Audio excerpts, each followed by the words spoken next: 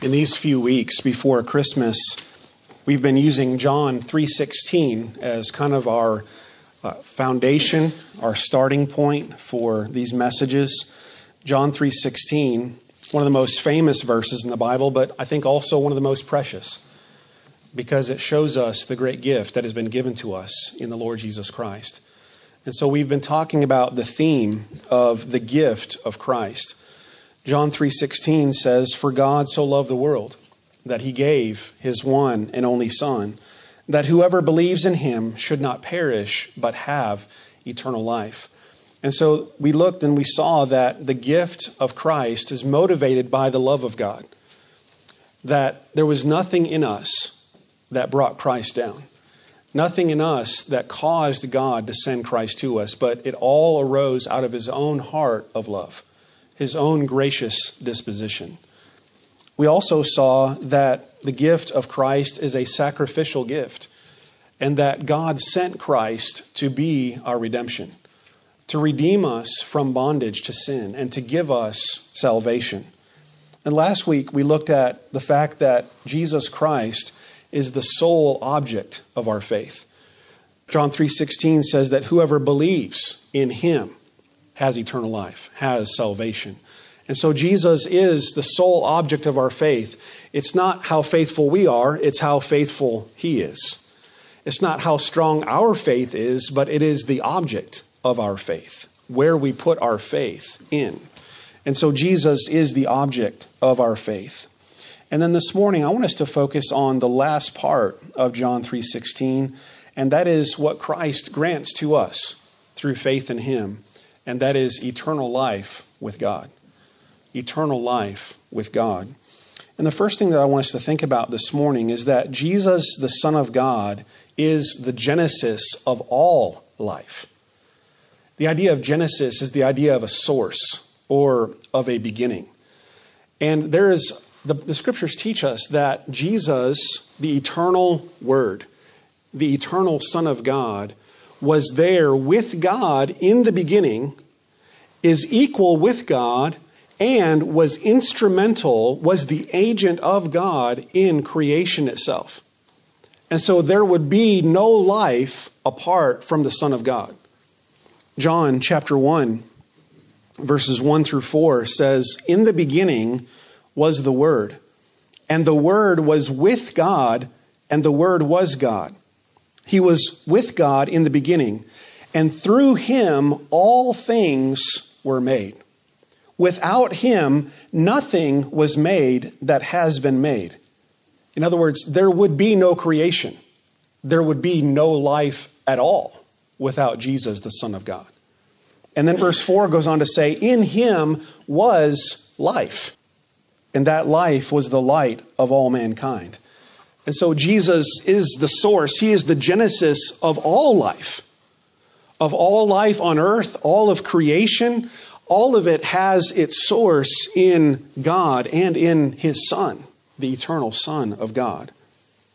Hebrews chapter 1 agrees with what John chapter 1 said. In Hebrews chapter 1, verses 1 through 3, it says, "In the past, God spoke to our ancestors through the prophets at many times and in various ways.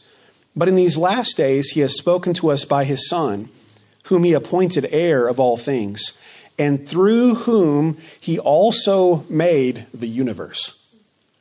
So Jesus, the Son of God, is the agent of God the Father in the creation of the universe. He is the Word. God spoke, right? God said, "Let there be light," and there was light. Jesus is that Word, that agent of creation that brought the universe into existence. And Hebrews 1:3 goes on to say, "The Son is the radiance of God's glory and the exact representation of his being, sustaining all things by his powerful word." In other words, creation would cease to exist. Life would cease to exist without the sustaining word of Jesus Christ. Colossians 1 also teaches us of this providential upholding ministry of Jesus Christ. Colossians 1:15 says, "The Son is the image of the invisible God, the firstborn over all creation. For in him all things were created, There's the creation of Jesus there in the agent, being the agent of creation. Through him, all things were made, things in heaven and on earth, visible and invisible, whether thrones or powers or rulers or authorities. All things have been created through him and for him. And then verse 17 says, he is before all things, and in him all things hold together. All things consist. In other words, without Jesus, there would be no creation. And without Jesus, the creation that is would cease to exist. He brought it into being, and he sustains its being. He upholds it by his powerful word. So Jesus, the Son of God, is the genesis of all life. Secondly, the scriptures teach us that Jesus, the Son of God, is the giver of new spiritual life. Jesus, the Son of God, is the giver of new spiritual life. So Jesus is the source of all physical life on earth, in the universe, but in a very special way, he is the giver of spiritual life.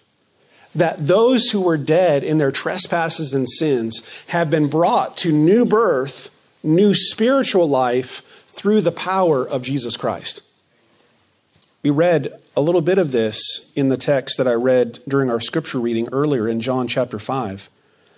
John 5, verse 21 says, for just as the Father raises the dead and gives them life, even so the Son gives life to whom he is pleased to give it. Now, that is moving into a special arena of life. That's not just talking about the life that everyone has in terms of being alive, physically alive and breathing. That giving of life from the Son is a spiritual life in which he raises the spiritual dead, the spiritually blind, the spiritually deaf, and gives them spiritual eyes to see, spiritual ears to hear. He gives them spiritual life. John 5, verse 25 says, very truly I tell you, a time is coming and has now come. In other words, Jesus is talking about the present in the day that he lives. It has come that the dead will hear the voice of the Son of God, and those who hear will live. Now, a little bit later in John 5, we'll look at this in a few moments, Jesus references the resurrection from the grave. But this is not what he's talking about in verse 25. In verse 25, he's talking about the resurrection from being spiritually dead.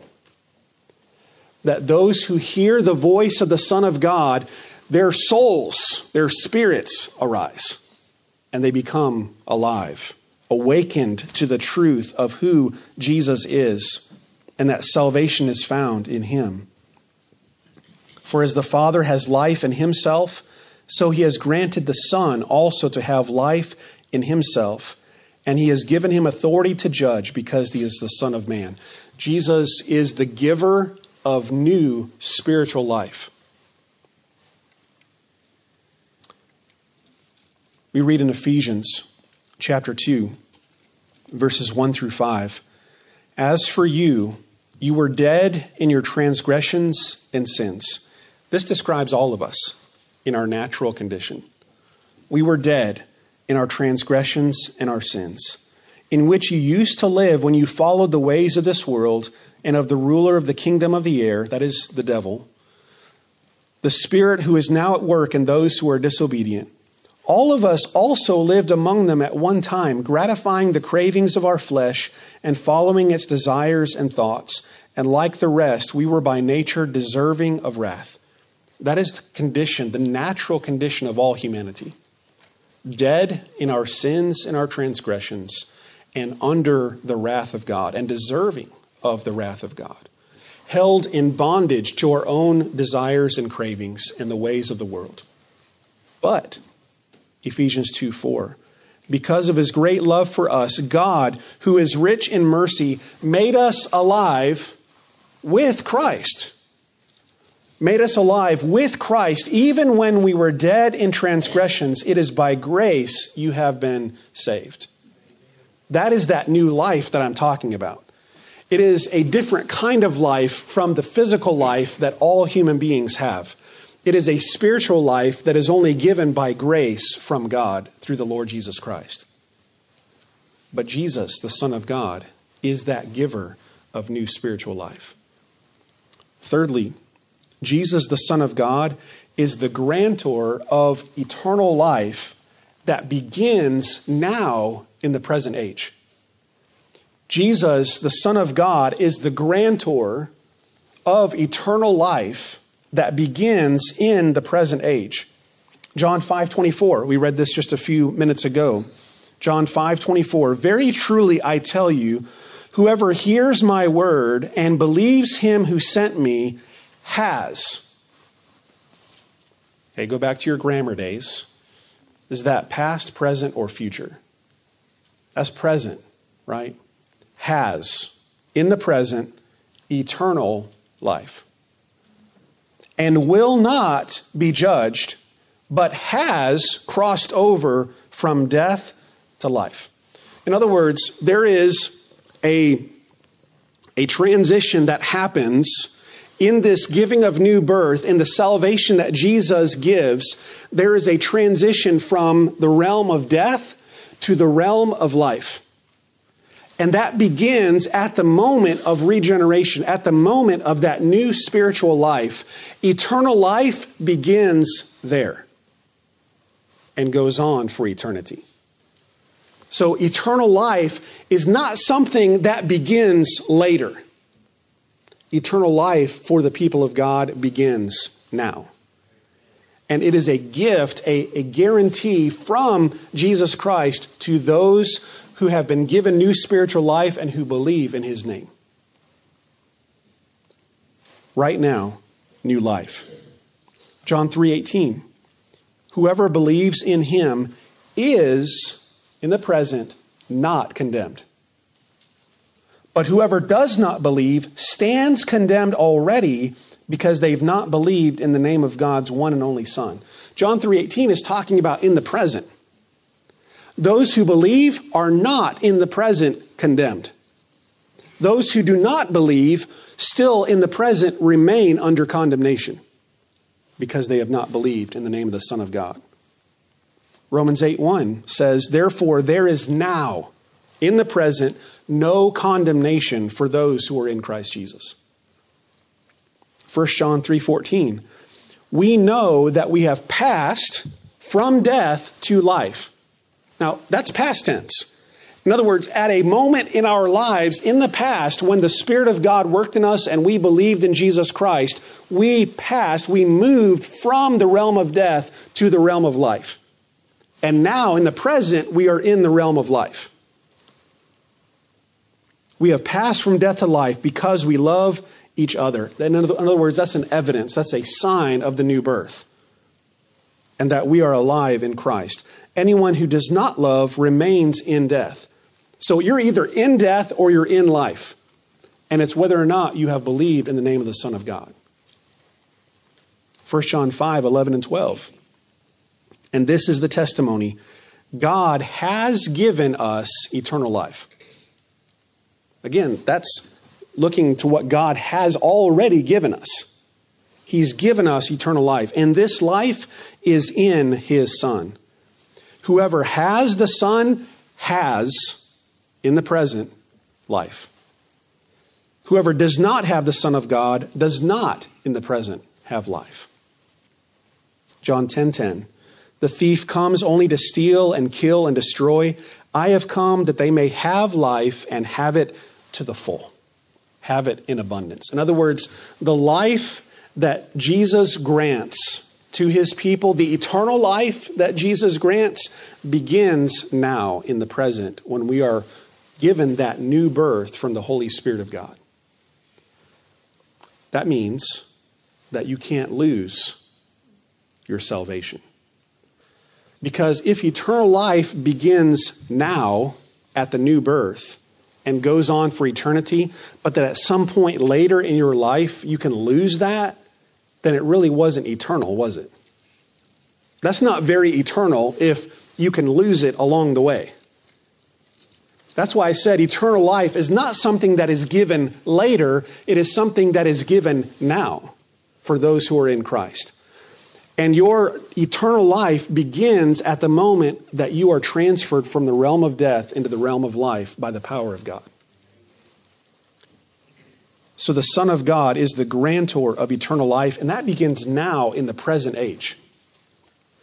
But fourthly, Jesus, the Son of God, is the guarantor of eternal life in the age to come. Jesus, the Son of God, is the guarantor of eternal life in the age to come. Not only does he give us life now, and that eternal life begins in this present age, but it's because of Jesus that we have the guarantee that we will spend eternity with God in a new heavens and a new earth, in a new age that Jesus will inaugurate when he returns to this earth. In the passage that we read earlier, John 5, Jesus says, verse 28, "Do not be amazed at this." In other words, everything that he's been saying about the Son giving life. "Do not be amazed at this, for a time is coming when all who are in their graves will hear his voice and come out." That's resurrection, right? That's bodily resurrection from the grave. "Those who have done what is good will rise to live. Those who have done what is evil will rise to be condemned." In other words, in Jesus Christ, there will be, at one point in time in the future when he returns, there will be a general resurrection of all. And all will stand before Jesus Christ. And in this passage in John 5, Jesus references the fact that all judgment has been entrusted to the Son. And so all will rise from the graves, and all will stand before Jesus, the Son of God, as the judge of all the earth, and he will separate them into the sheep and the goats. The sheep, those on his right hand, will go into eternal life and eternal joy, while those who are on his left, the goats, will go into eternal condemnation because of their wickedness and their refusal to believe in Jesus, the Son of God. But Jesus is the judge, which means that if you are in Jesus Christ, by the power of the Spirit, by the grace of God, through faith in him, then he is not only the judge, but he is also your representative on the last day. How would you like that? How would you like to stand in a courtroom and have your defense attorney also be the judge? That'd be a pretty neat system, wouldn't it? Jesus Christ is your representative. He is your advocate. He is standing before the judge on your behalf, and he's also the judge. And you will not come into condemnation because you've already passed from death to life. Why? Because you are in Christ. He is the guarantor of eternal life in the age to come. John 6:40, Jesus says, "For my Father's will is that everyone who looks to the Son and believes in him shall have eternal life, and I will raise them up at the last day." Those who are in the Son of God, those who have been granted to the Son by the Father, Jesus comes for them. He gives his life for them. They believe in his name. They hear his voice and they follow him. And on the last day, he will raise them up to eternal life in a new heavens and a new earth. John 10, verse 27, "My sheep listen to my voice. I know them, and they follow me. I give them eternal life, and they shall never perish." Never. "And no one will snatch them out of my hand. My Father who has given them to me is greater than all, and no one can snatch them out of my Father's hand. I and my Father are one." That's a guarantee from the Son of God that those who are in him will have eternal life forever and ever in the presence of God. That's the promise of John 3:16, isn't it? That those who believe in Jesus Christ, those who believe in him, shall not perish, but have everlasting life. So Jesus is the source of all life on earth. He is the giver of new spiritual life, awakening people from their sins and their spiritual death to new life in the Spirit. He is the one who grants the gift of eternal life and causes us to be transferred from the realm of condemnation and death and judgment to the realm of life and hope and faith. And because of what He has done for us on the cross of Calvary, because He has risen from the dead and conquered death and the grave, and because He has promised it with His own word, we will, everyone who is in Christ, have eternal life with God. Guaranteed by Jesus Christ. Now, there are all kinds of guarantees that we have in this world. Companies can offer you a warranty. They can offer you a lifetime guarantee. But guess what? Those companies can go out of business, right? And those guarantees aren't worth much if that company goes out of business. People can make promises and guarantees that they do not and cannot keep. Jesus, when He makes a decree, when He makes a guarantee, He fulfills it. Because He's the Son of God, and He does not lie, and He does not renege on His word, but He remains faithful. So we have been guaranteed eternal life through Jesus Christ. That's something to be hopeful in this Christmas season. Jesus has been given to us by God. It's the greatest gift that could ever be given. It was motivated by pure, flawless, boundless, infinite love from God the Father. It was given sacrificially, and Jesus willingly took upon Himself our humanity and our shame and our guilt for our redemption. Jesus then says, "Come to me, all you who are in labor and heavy laden, and I will give you rest." And you'll find rest for your souls. And so Jesus is the object of our faith. And all who come to Him and trust in Him and place their lives on Him, the cornerstone, they are given life. New spiritual life, new life, eternal life that begins now, and life that is guaranteed for all of eternity, because it's guaranteed not by us, not by our works or our faithfulness. It's guaranteed by the faithfulness and the power of the Son of God. My prayer is that if you have not anchored your soul to the Lord Jesus Christ in faith, that you would do so today as the Spirit opens your eyes to see that in Jesus is new life. And for all of us who are in Christ, I hope that we will be reminded this Christmas season of the great gift that we've been given. And when we see that little baby in the manger, let's not just see it as a baby in the manger, but let's see it as a gift from God and a boy who grows up and becomes our redemption and then becomes our hope for eternal life. In Him is life. And that life was the light of all mankind. So may we look to Him this Christmas season in faith. Let's bow in prayer together. Our gracious Father in heaven, we thank You with all of our hearts for the gift of Christ. We will never, because of our finite minds and the effects of sin in our hearts, we will never be able to fully grasp the immensity of the gift that has been given to us. But Lord, I pray that You would open our eyes and our hearts to, in a greater way, in a deeper way, appreciate the gift that You've given to us and lead us to worship. Father, thank You for Christ. Thank You that He came to redeem us, to set us free from our bondage, enslavement to sin, its guilt and its condemnation, and to give us eternal life, that we may spend all of eternity with our Creator, with our Savior, in joy and in perfect righteousness and peace forever and ever. We thank You, Father.